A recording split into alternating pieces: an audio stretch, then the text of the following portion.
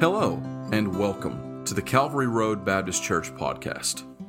I'm Pastor Paul Shirley, and I'd like to thank you for taking the time to listen. Each week, we will be releasing sermons and studies delivered directly from the pulpit at our church. Our goal with this podcast from Calvary Road Baptist Church is to make the gospel and sound biblical preaching more available to a wider audience. We hope that these sermons will be a blessing and an encouragement to you each week. As the scripture reads in Psalm 119 and verse 116, "Uphold me according unto thy word, that I may live, and let me not be ashamed of my hope." Now, let's hear from God's word. He's a good God, and I'm thankful for the Lord this morning. Turn with me to Hebrews chapter 11, if you would. Hebrews chapter 11, verse number 1. Read you a verse here. This is, of course, a very well-known verse here from Hebrews chapter 11, verse number 1. Most of you could quote this verse, I'm sure, if you were set to the task. It is the most well-known verse in all the Bible, I would say, concerning faith, because it is a definition. This verse gives us a biblical definition of just what faith really is. And faith, being such a core part of who we are and what we are. In fact, Christianity itself would be defined as a faith. You could call it a faith. Amen. In fact, the Bible would refer to it as the faith. That would be our faith, the faith in Christ, faith through which we are saved. And this morning, I want to talk to you for a little bit and give you a message concerning faith. And we'll start here in Hebrews chapter 11. I'll probably give you quite a few verses today to reference, and try not to take too much time.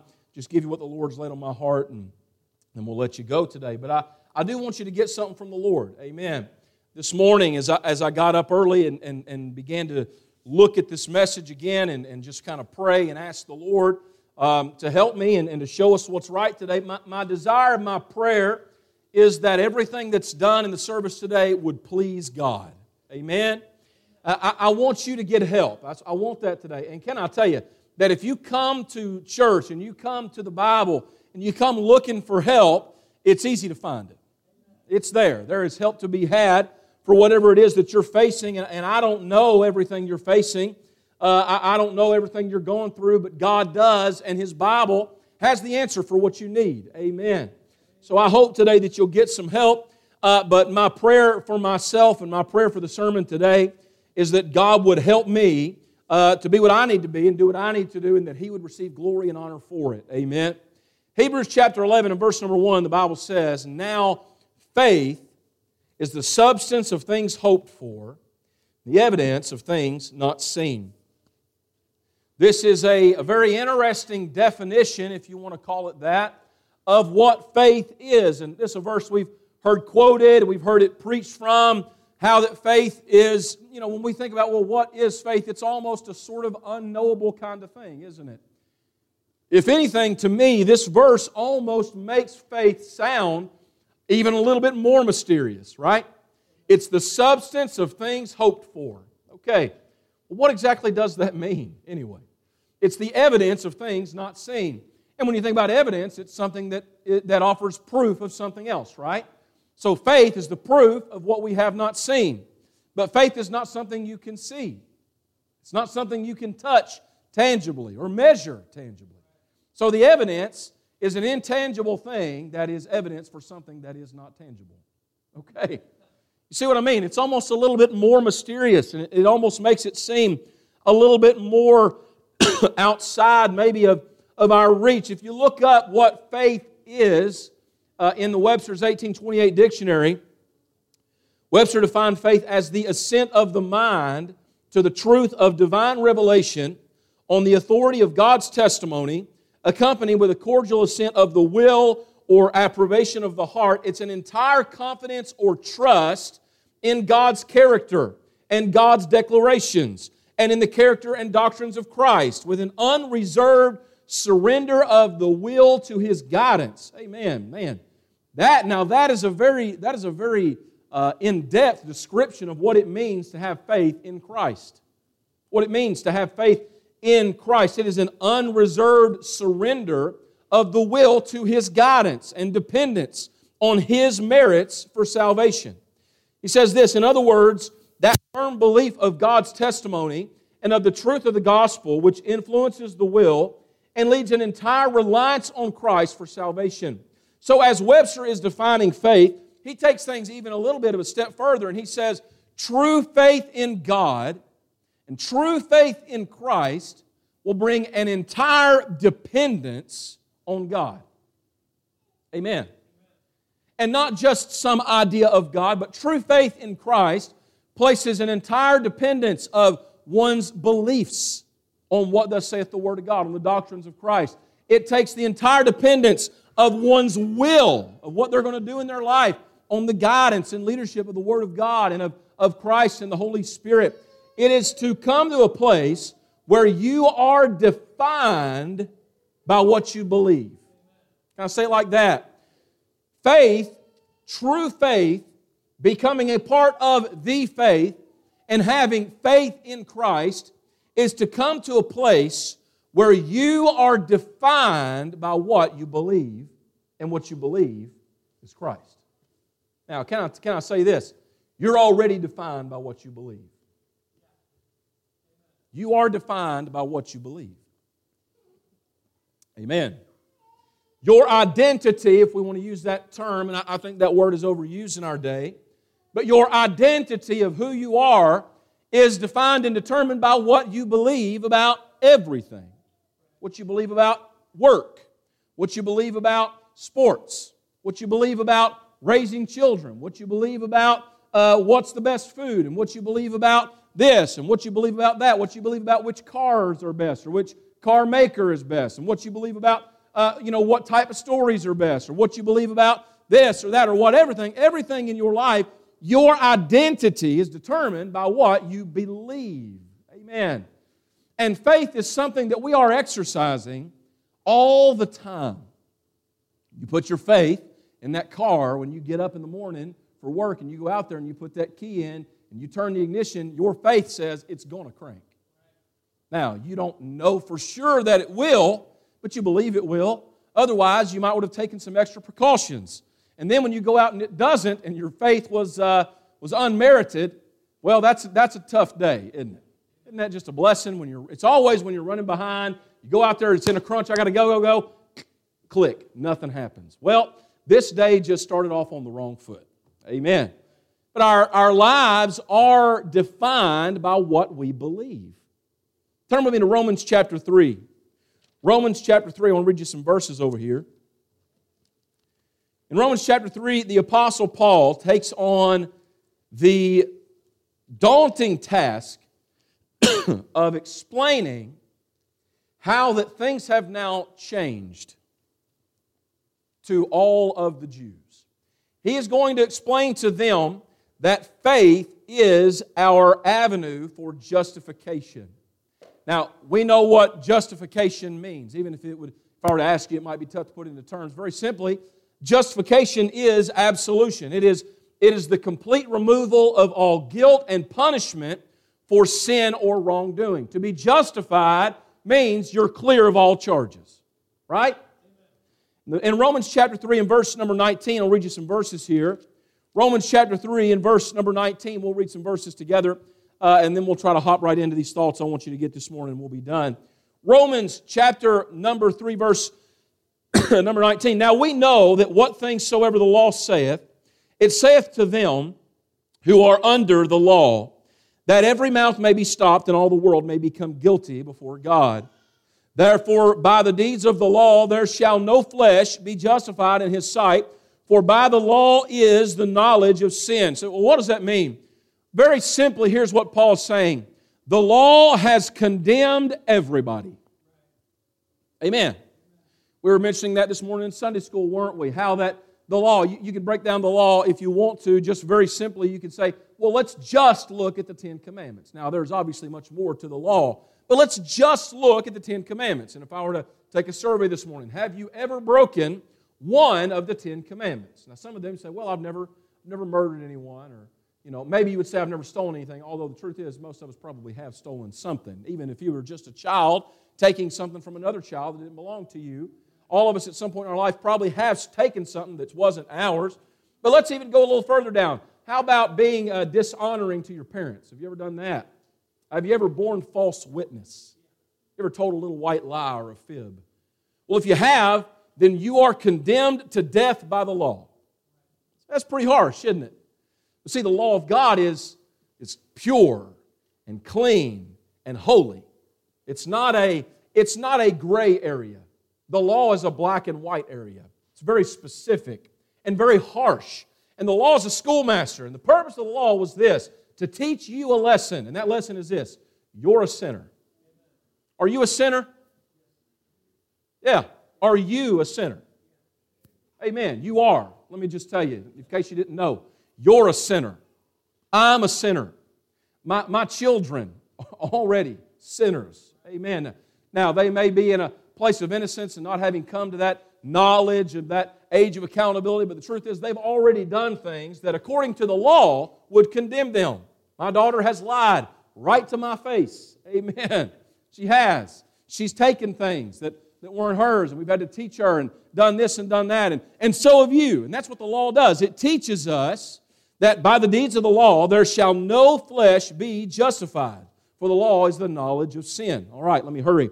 Verse 21. But now the righteousness of God without the law is manifested, being witnessed by the law and the prophets, even the righteousness of God, which is by faith of Jesus Christ unto all and upon all of them that believe, for there is no difference. Verse 23. For all have sinned and come short of the glory of God, being justified freely by His grace through the redemption that is in Christ Jesus, whom God hath set forth to be a propitiation through faith in His blood, to declare His righteousness for the remission of sins that are past through the forbearance of God. Verse 26, to declare, I say, at this time His righteousness, that He might be just and the justifier of him which believeth in Jesus. Where is boasting then? It is excluded. By what law? Of works? Nay, but by the law of faith. Therefore we conclude that a man is justified by faith without the deeds of the law. Very simply, and I won't go into the great deep doctrinal truths of it or whatever, and Romans is a very deep and doctrinal book, let me just tell you. Very simply, Paul concludes in verse number 28, man is justified by faith.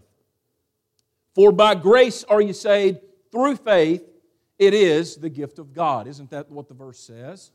That it is through faith that we are justified.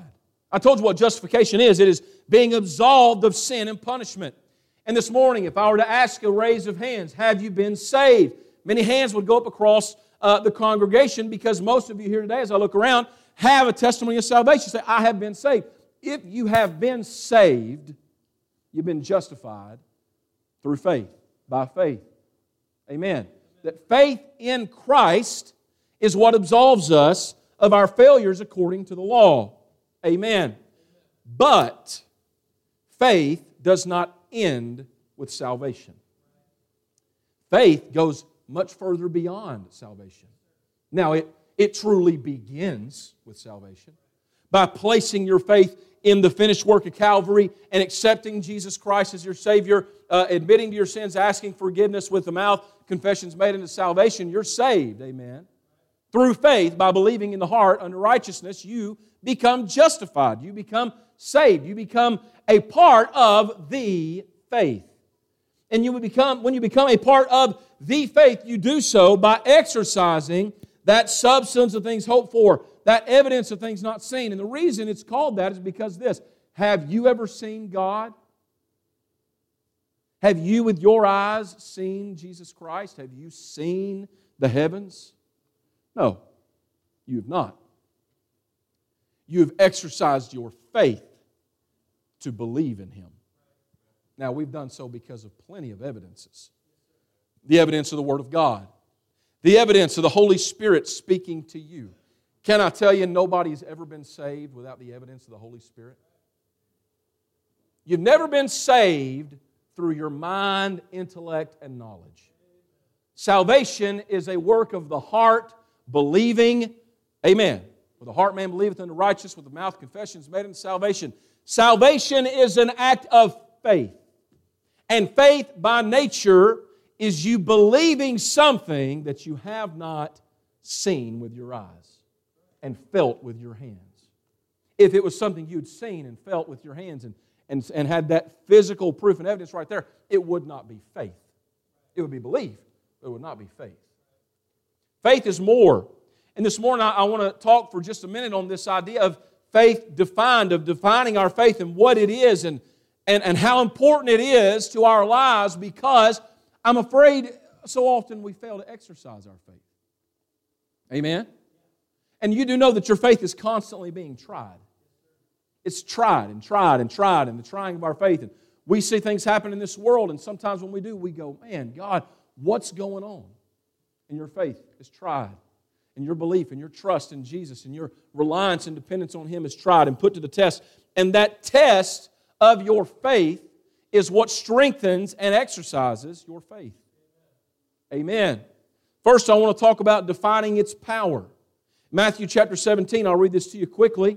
We have the Lord Jesus speaking concerning faith. Most often this verse is referenced when we speak concerning faith, how that the Lord told them in Matthew chapter 17, and verse number 20, He said unto them, Jesus said unto them, because of your unbelief, for verily I say unto you, if you have faith as a grain of mustard seed, ye shall say unto this mountain, remove hence to yonder place, and it shall remove, and nothing shall be impossible unto you. Amen. We know that verse. It's often referenced. That faith as the grain of a mustard seed is so often referenced. And how that Jesus told them, if you just had this much real faith in God, that so much could be done and nothing would be impossible unto you. Amen.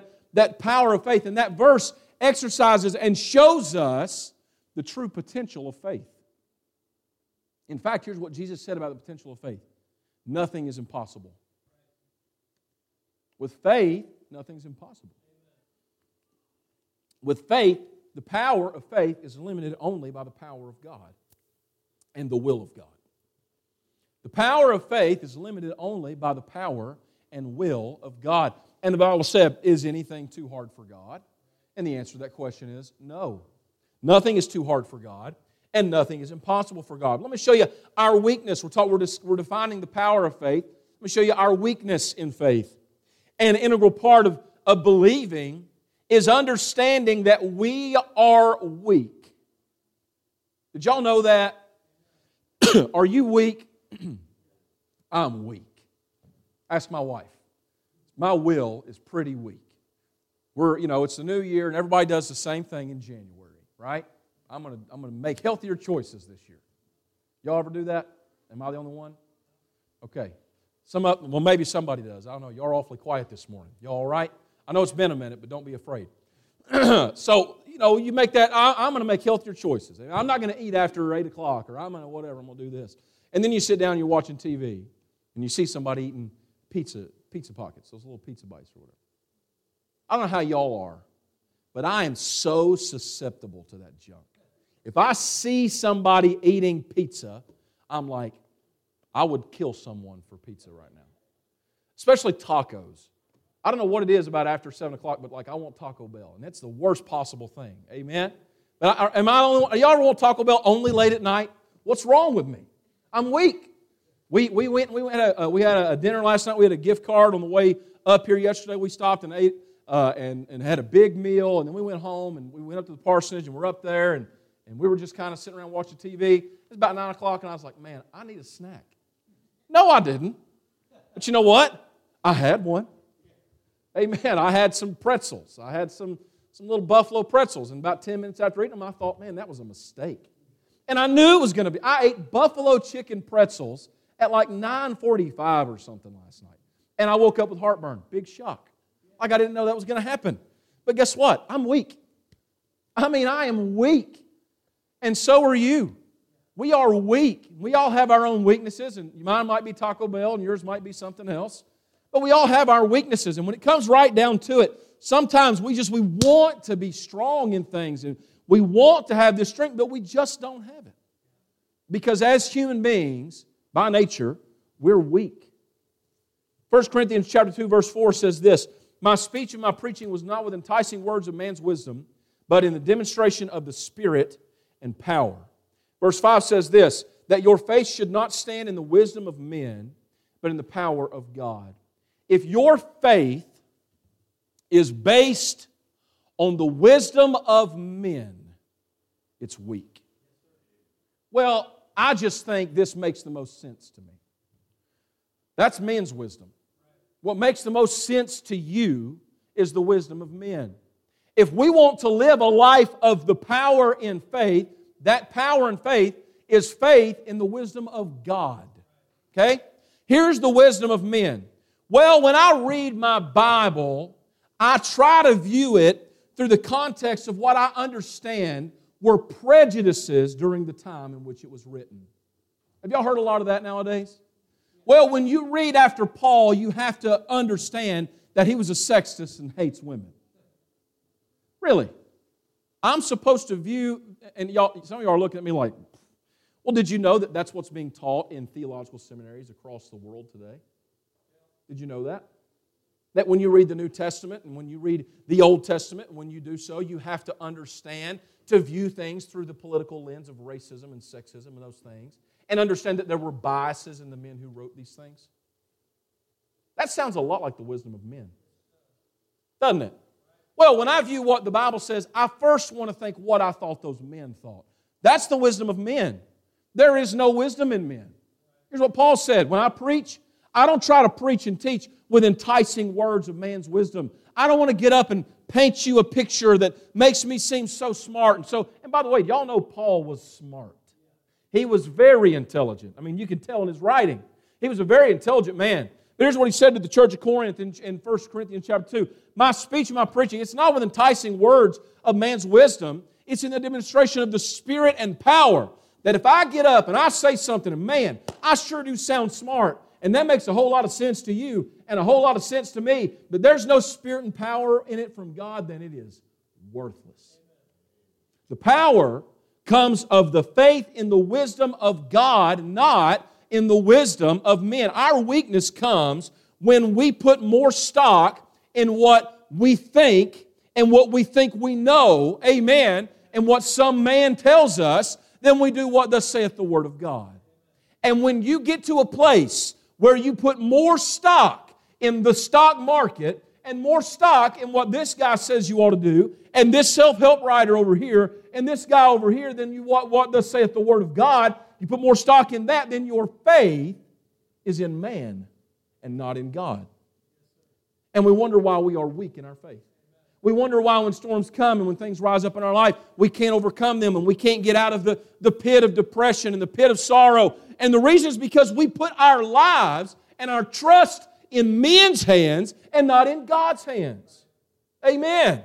And so I trust God with my eternal security, but I'm not going to trust Him with what I do with my money. I'm not going to trust Him with what I do with my job. I'm not going to trust Him with what I tell my kids or what I do this. Eternity, heaven, hell, all stuff, sure, I'll trust Him with that. But that's not exercising your faith. That is our weakness in faith. Our weakness in faith is when we put more faith and more trust in the wisdom of men than we do in the wisdom of God. Our working through faith is this in Luke 17. It's the same account as the Lord said. The apostle said to the Lord in Luke 17:5, increase our faith. They said, Lord, help us to have more faith. Here's what Jesus said. If you had faith as a grain of mustard seed, you might say unto this sycamore tree, be thou plucked up by the root, and be thou planted in the sea, and it should obey you. And Jesus is very simply telling them this. Faith ignites the power of God. Faith ignites the power of God. In my weakness, God is made strong. In the things I can't do, God is proven that He can do them. Amen. And how? Through faith. Through faith. The verse in Matthew, we have the Lord Jesus telling us, and here again in Luke 17, we have the Lord Jesus telling us that if we'll just have just this much real faith in God and what He can do, if we'll just stay strong in our faith, we have access to the power of God to complete the will of God. Amen. This is defining the power of faith. I want you to see defining the presence of faith. Romans chapter 12 and verse number 3 says this, For I say, through the grace given unto me, to every man that's among you, not to think of himself more highly than he ought to think, but to think soberly, according as God hath dealt to every man the measure of faith. Very simply put, Paul's saying this: when we consider ourselves and when we consider our lives and when we consider what we are going to do, we need to have a sober understanding. We are weak. We are low. We are little, and God is big. He must increase, and we must decrease. We ought not ever think more of ourselves than we ought to think. Isn't that what he said? But then he said, but think soberly. That means think with a clear mind. Think about it without all the external influences, right? When we think about being sober, we think about having no influence from things like alcohol and drugs in our modern context, and as well in the context of that day as well. And obviously he's saying think soberly in that sense. But he's also saying think soberly like this: don't let all the things that run through your head influence the truth of what you understand. Don't let what other people tell you influence the truth of what you understand. Don't let the way you feel or what this one said or what that one said. Think about it clearly and understand that you're just not that much. Here's the wisdom of the world. You're great. You're wonderful. You're amazing. You can do anything. That's the wisdom of the world. But here's the wisdom of God. You are low, and God is high. Amen. You are lowly, and He is high and lifted up. And without God, you have nothing. Without God, you are nothing. Say, man, that's depressing. No, it's not, because you've got God. Amen. And that God in us can produce something wonderful. Sure, He can make something wonderful out of you, but you within yourself and of yourself, what do you have? What can you do? Can you, taking thought, add 1 inch to your stature? You know what the Bible said? No, you can't. Can't make your hair grow faster. Amen. Can't make any of those things happen. But with faith in God, there's no limit to what we can do. The presence of faith is this: God has dealt to every man the measure of faith. We see it present in the person of faith. Hebrews 12:2, looking unto Jesus, the author and finisher of what? Our faith.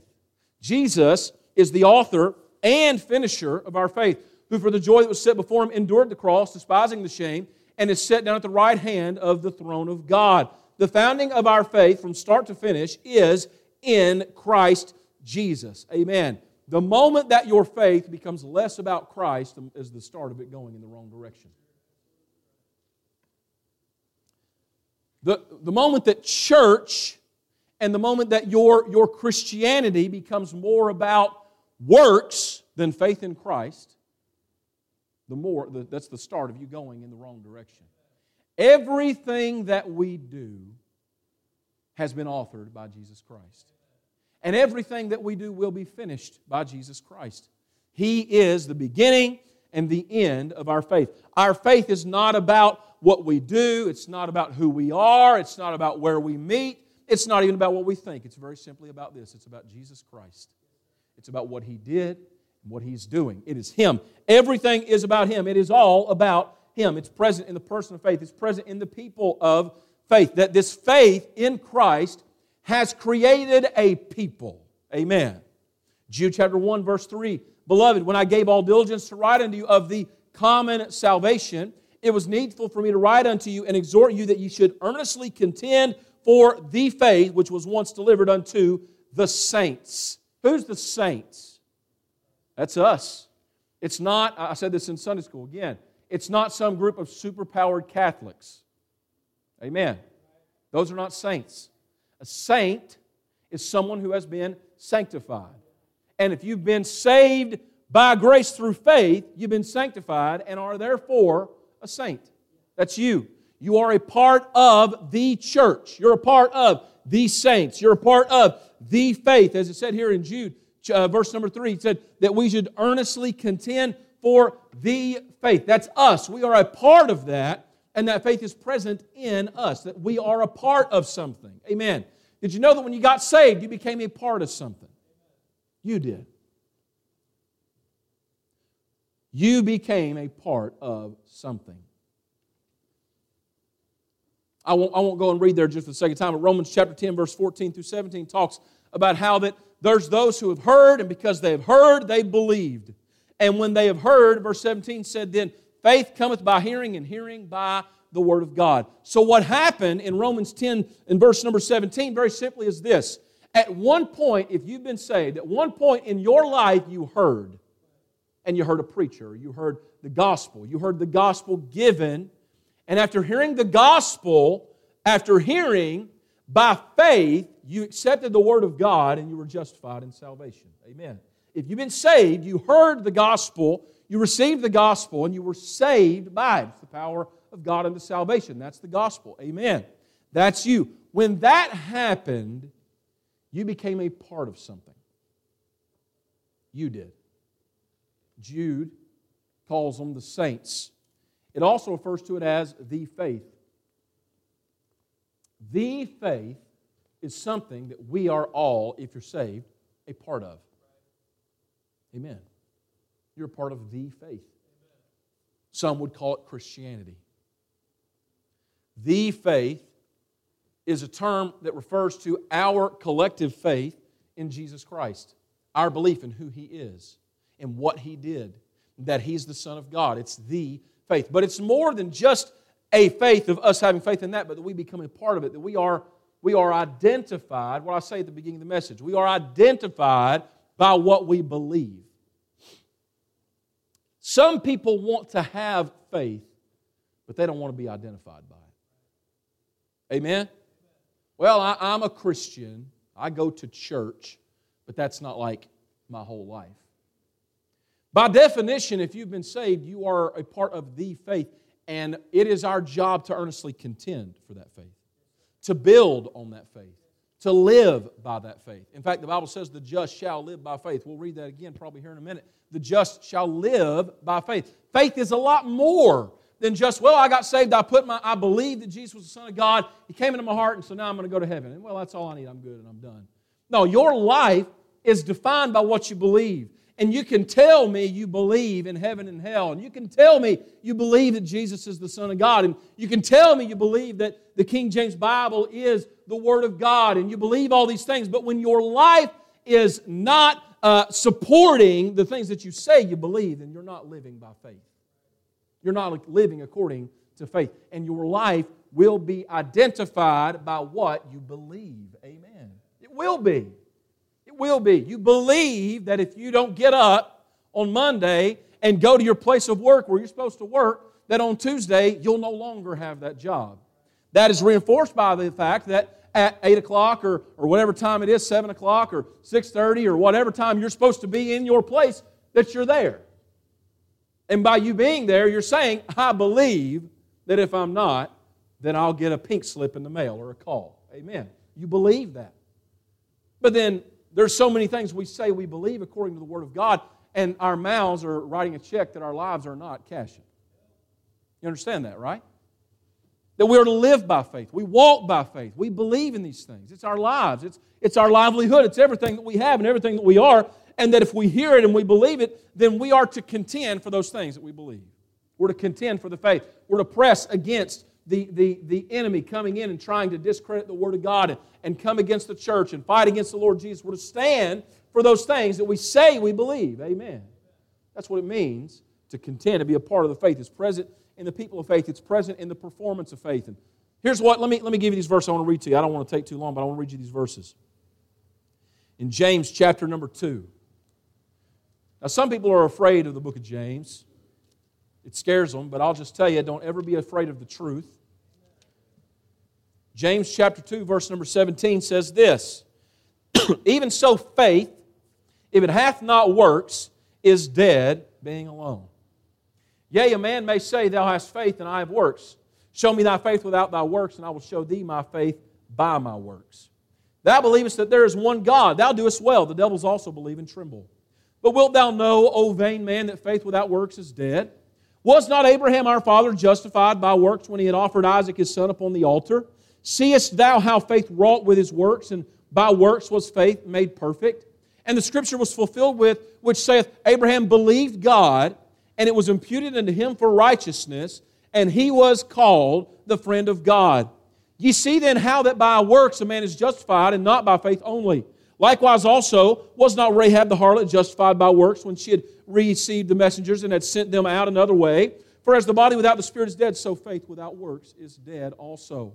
Now some might say, okay, this is confusing. I thought you said that it's by grace we're saved, through faith, not of works. Amen. You're saved through faith. Amen. You're saved by grace through faith. You are saved by grace through faith. You are not saved by works. Not of works, lest any man should boast. Works will not save you. But let me tell you what works does do. Works exercises your faith. Works exercises your faith. What do you mean? Well, this is the way that James described it and explained it. We're talking about the performance of faith. Because you can say, I believe, all you want. Amen? Does it cost anybody anything to say, I believe? No, not really. I believe in God. I believe in Jesus. I believe the Bible. I believe. It doesn't really hurt you or cost you anything to say, I believe. What costs you is when you have to put works into that belief. Here's what James said. He said that Abraham was justified by works when he had offered Isaac his own son upon the altar. Seest thou how faith wrought with his works, and by works was faith made perfect. Here's what he said. Abraham could have said, I believe you, God, all he wanted, but his faith was not proven until he proved it through his works.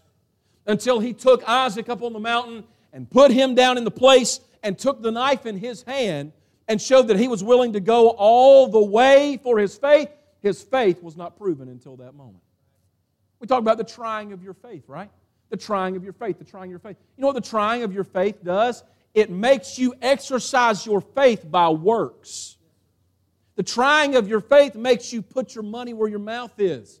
It makes you do more than say, I believe, I'm a Christian. It makes you show that you are.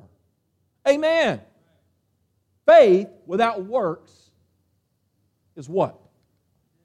It's dead.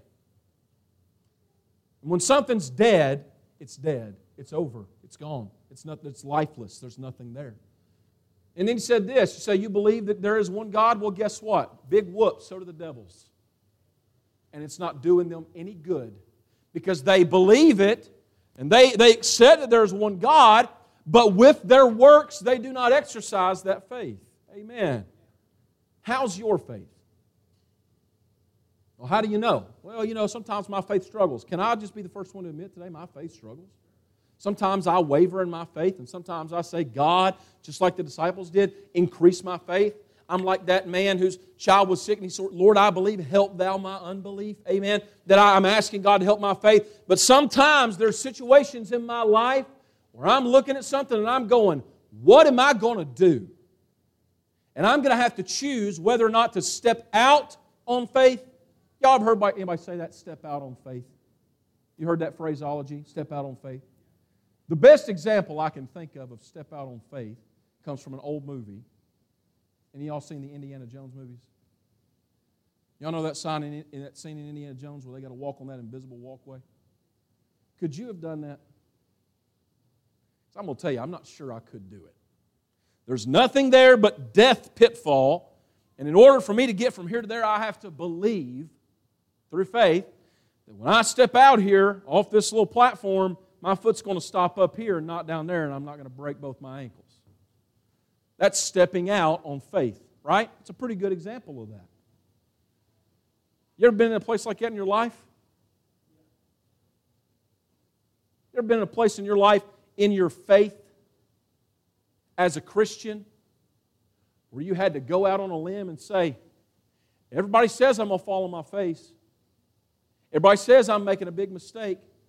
Everybody says this doesn't make sense because we don't operate under the wisdom of men, we operate under the wisdom of God. But I believe it. I believe it's what God wants me to do.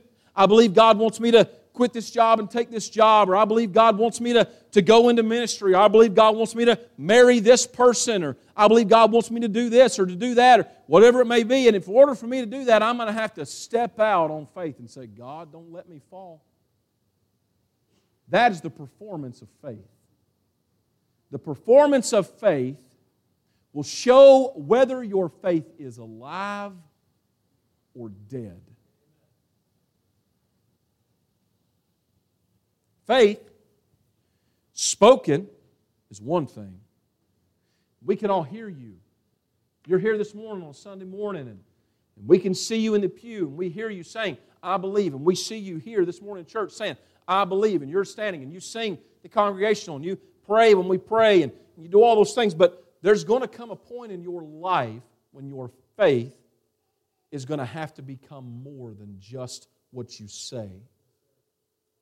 Now, when you get saved and you make that first move, that is the beginning of your faith. But faith has a power, and faith has a presence in its performance. And that's very simply is this, that true faith in the heart of a believer will produce a performance of works by faith. And here's what James said, and can I just tell you, James said it, not me, so don't blame me when I say it, but I don't think it could possibly have been better said when he said this, you show me your faith without works, and I'll show you my faith by my works. Show me thy faith without thy works, I will show thee my faith by my works. Nothing will prove your faith but your works. Amen. Let me give you this finally. We'll be done defining not only its power and defining its presence, but defining its purpose. Faith, as we read before, that God has given unto every man the measure of faith. Romans chapter 4, verse 1 is referencing what James said there in chapter 2 we read. He said this, what shall we say then that Abraham our father, as pertaining to the flesh, hath found? For if Abraham were justified by works, he hath wherefore to glory, but not before God. For what saith the Scripture? Abraham believed God, and it was counted unto him for righteousness. Now, before you say, well, that's contradictory, it's not. James is reinforcing what Paul wrote by saying that Abraham put his money where his mouth was. That we know Abraham believed God because Abraham was willing to exercise his faith by works. Amen. Verse 19, being not weak in faith, he considered not his own body now dead, when he was about 100 years old, neither yet the deadness of Sarah's womb. He staggered not at the promise of God through unbelief, but was strong in faith, giving glory to God, being fully persuaded that what he had promised, he was able also to perform. And therefore it was imputed to him for righteousness. Now it was not written for his sake alone that it was imputed to him, but for us also to whom it shall be imputed. If we believe on him that raised up Jesus our Lord from the dead, who was delivered for our offenses and was raised again for our justification. Here's what he's saying very simply.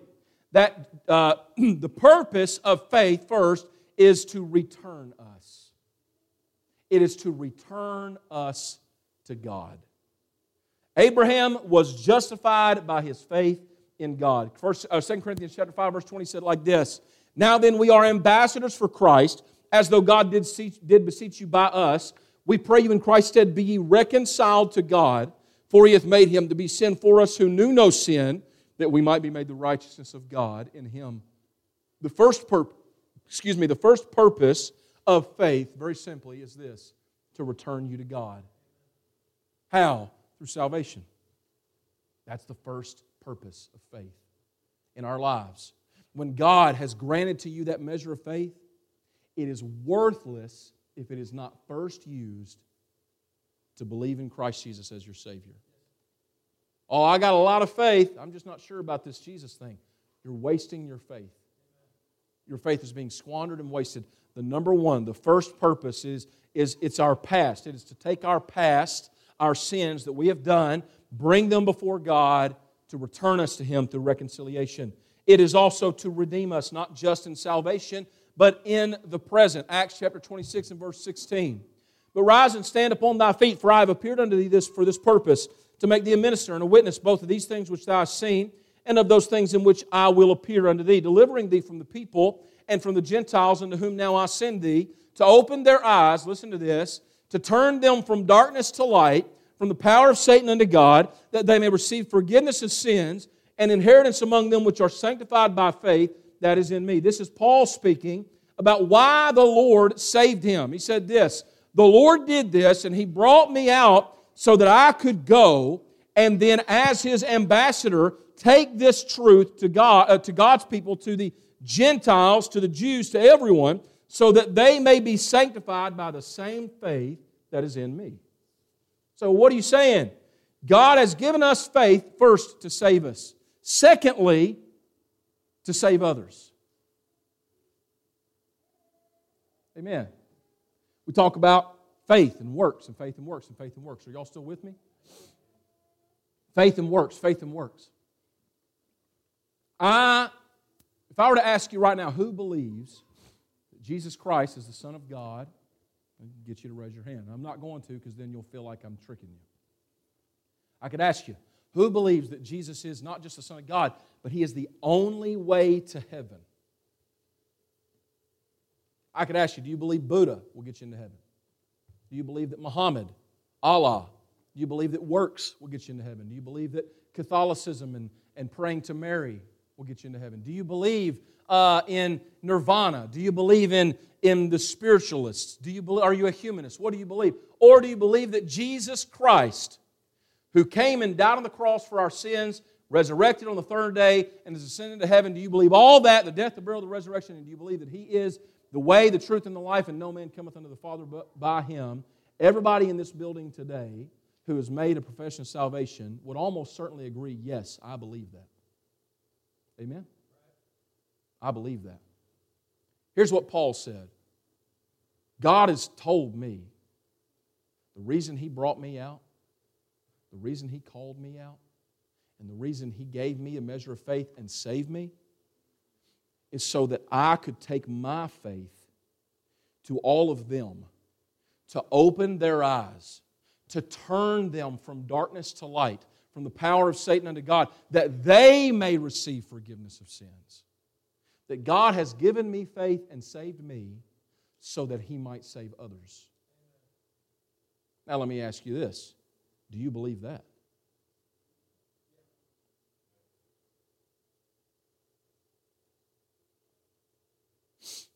Galatians 2:19, for I through the law am dead to the law, that I might live unto God. I am crucified with Christ, nevertheless I live, yet not I, but Christ liveth in me.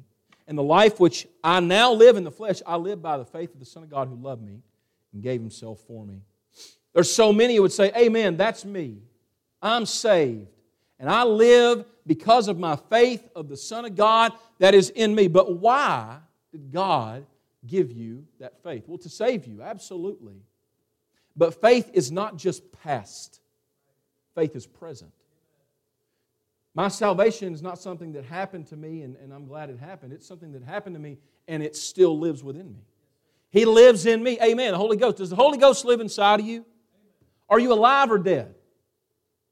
You're one or the other. You're either living or you're dead. And if you're living, then you live for this purpose, to share the gospel. What other purpose do you have? Now, there are other things God wants to do with you, but I can tell you there's one thing that He wants to do with all of us, and that's reach others. Amen. There's only one Great Commission. Go ye into all the world. Preach the gospel. Teach the gospel to all nations. That's it. Our works that exercise and prove our faith. I told you sometimes you got to step out on faith, and there are times in your life and all those things, and we could talk about those things all day, and all of you would say, well, you know, amen, I've experienced that, or I've had this, or I've that, and I hear what you're saying, you're right. Sometimes I need to be willing just to have faith. But James said this, your faith without works is dead. And you know what that work is that we are all supposed to be doing? It's sharing the gospel. That's the work. Contending for the faith, Jude verse number 3, that's going out there and saying our faith is the right faith.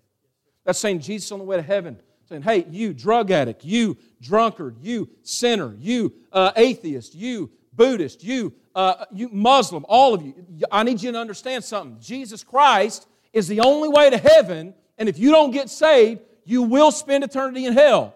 Whether it's your mother or your father or your brother or your sister or your cousin or your coworker or the students you go to school with or the people you see on the street or whatever it may be, if you truly believe what the Bible says, then you understand that your job is to share the faith. And faith without works is dead. It's a very simple question this morning. We're defining our faith, defining it. And we're talking about the purpose of it. And the purpose of it is to return us to God. Amen. It's to redeem us to God. It's for us to be saved. But it is for God to use us to reach others and to reveal to us. Romans 1:16, for I am not ashamed of the gospel of Christ, for it is the power of God unto salvation to everyone that believeth, to the Jew first, and also to the Greek. For therein is the righteousness of God revealed from faith to faith, as it is written, the just shall live by faith. So, very simply, let me ask you this morning, are you living by faith?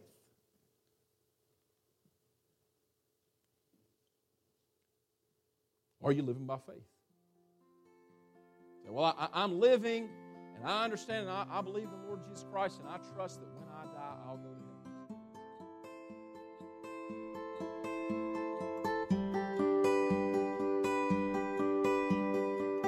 Thank you again for listening to the Calvary Road Baptist Church podcast.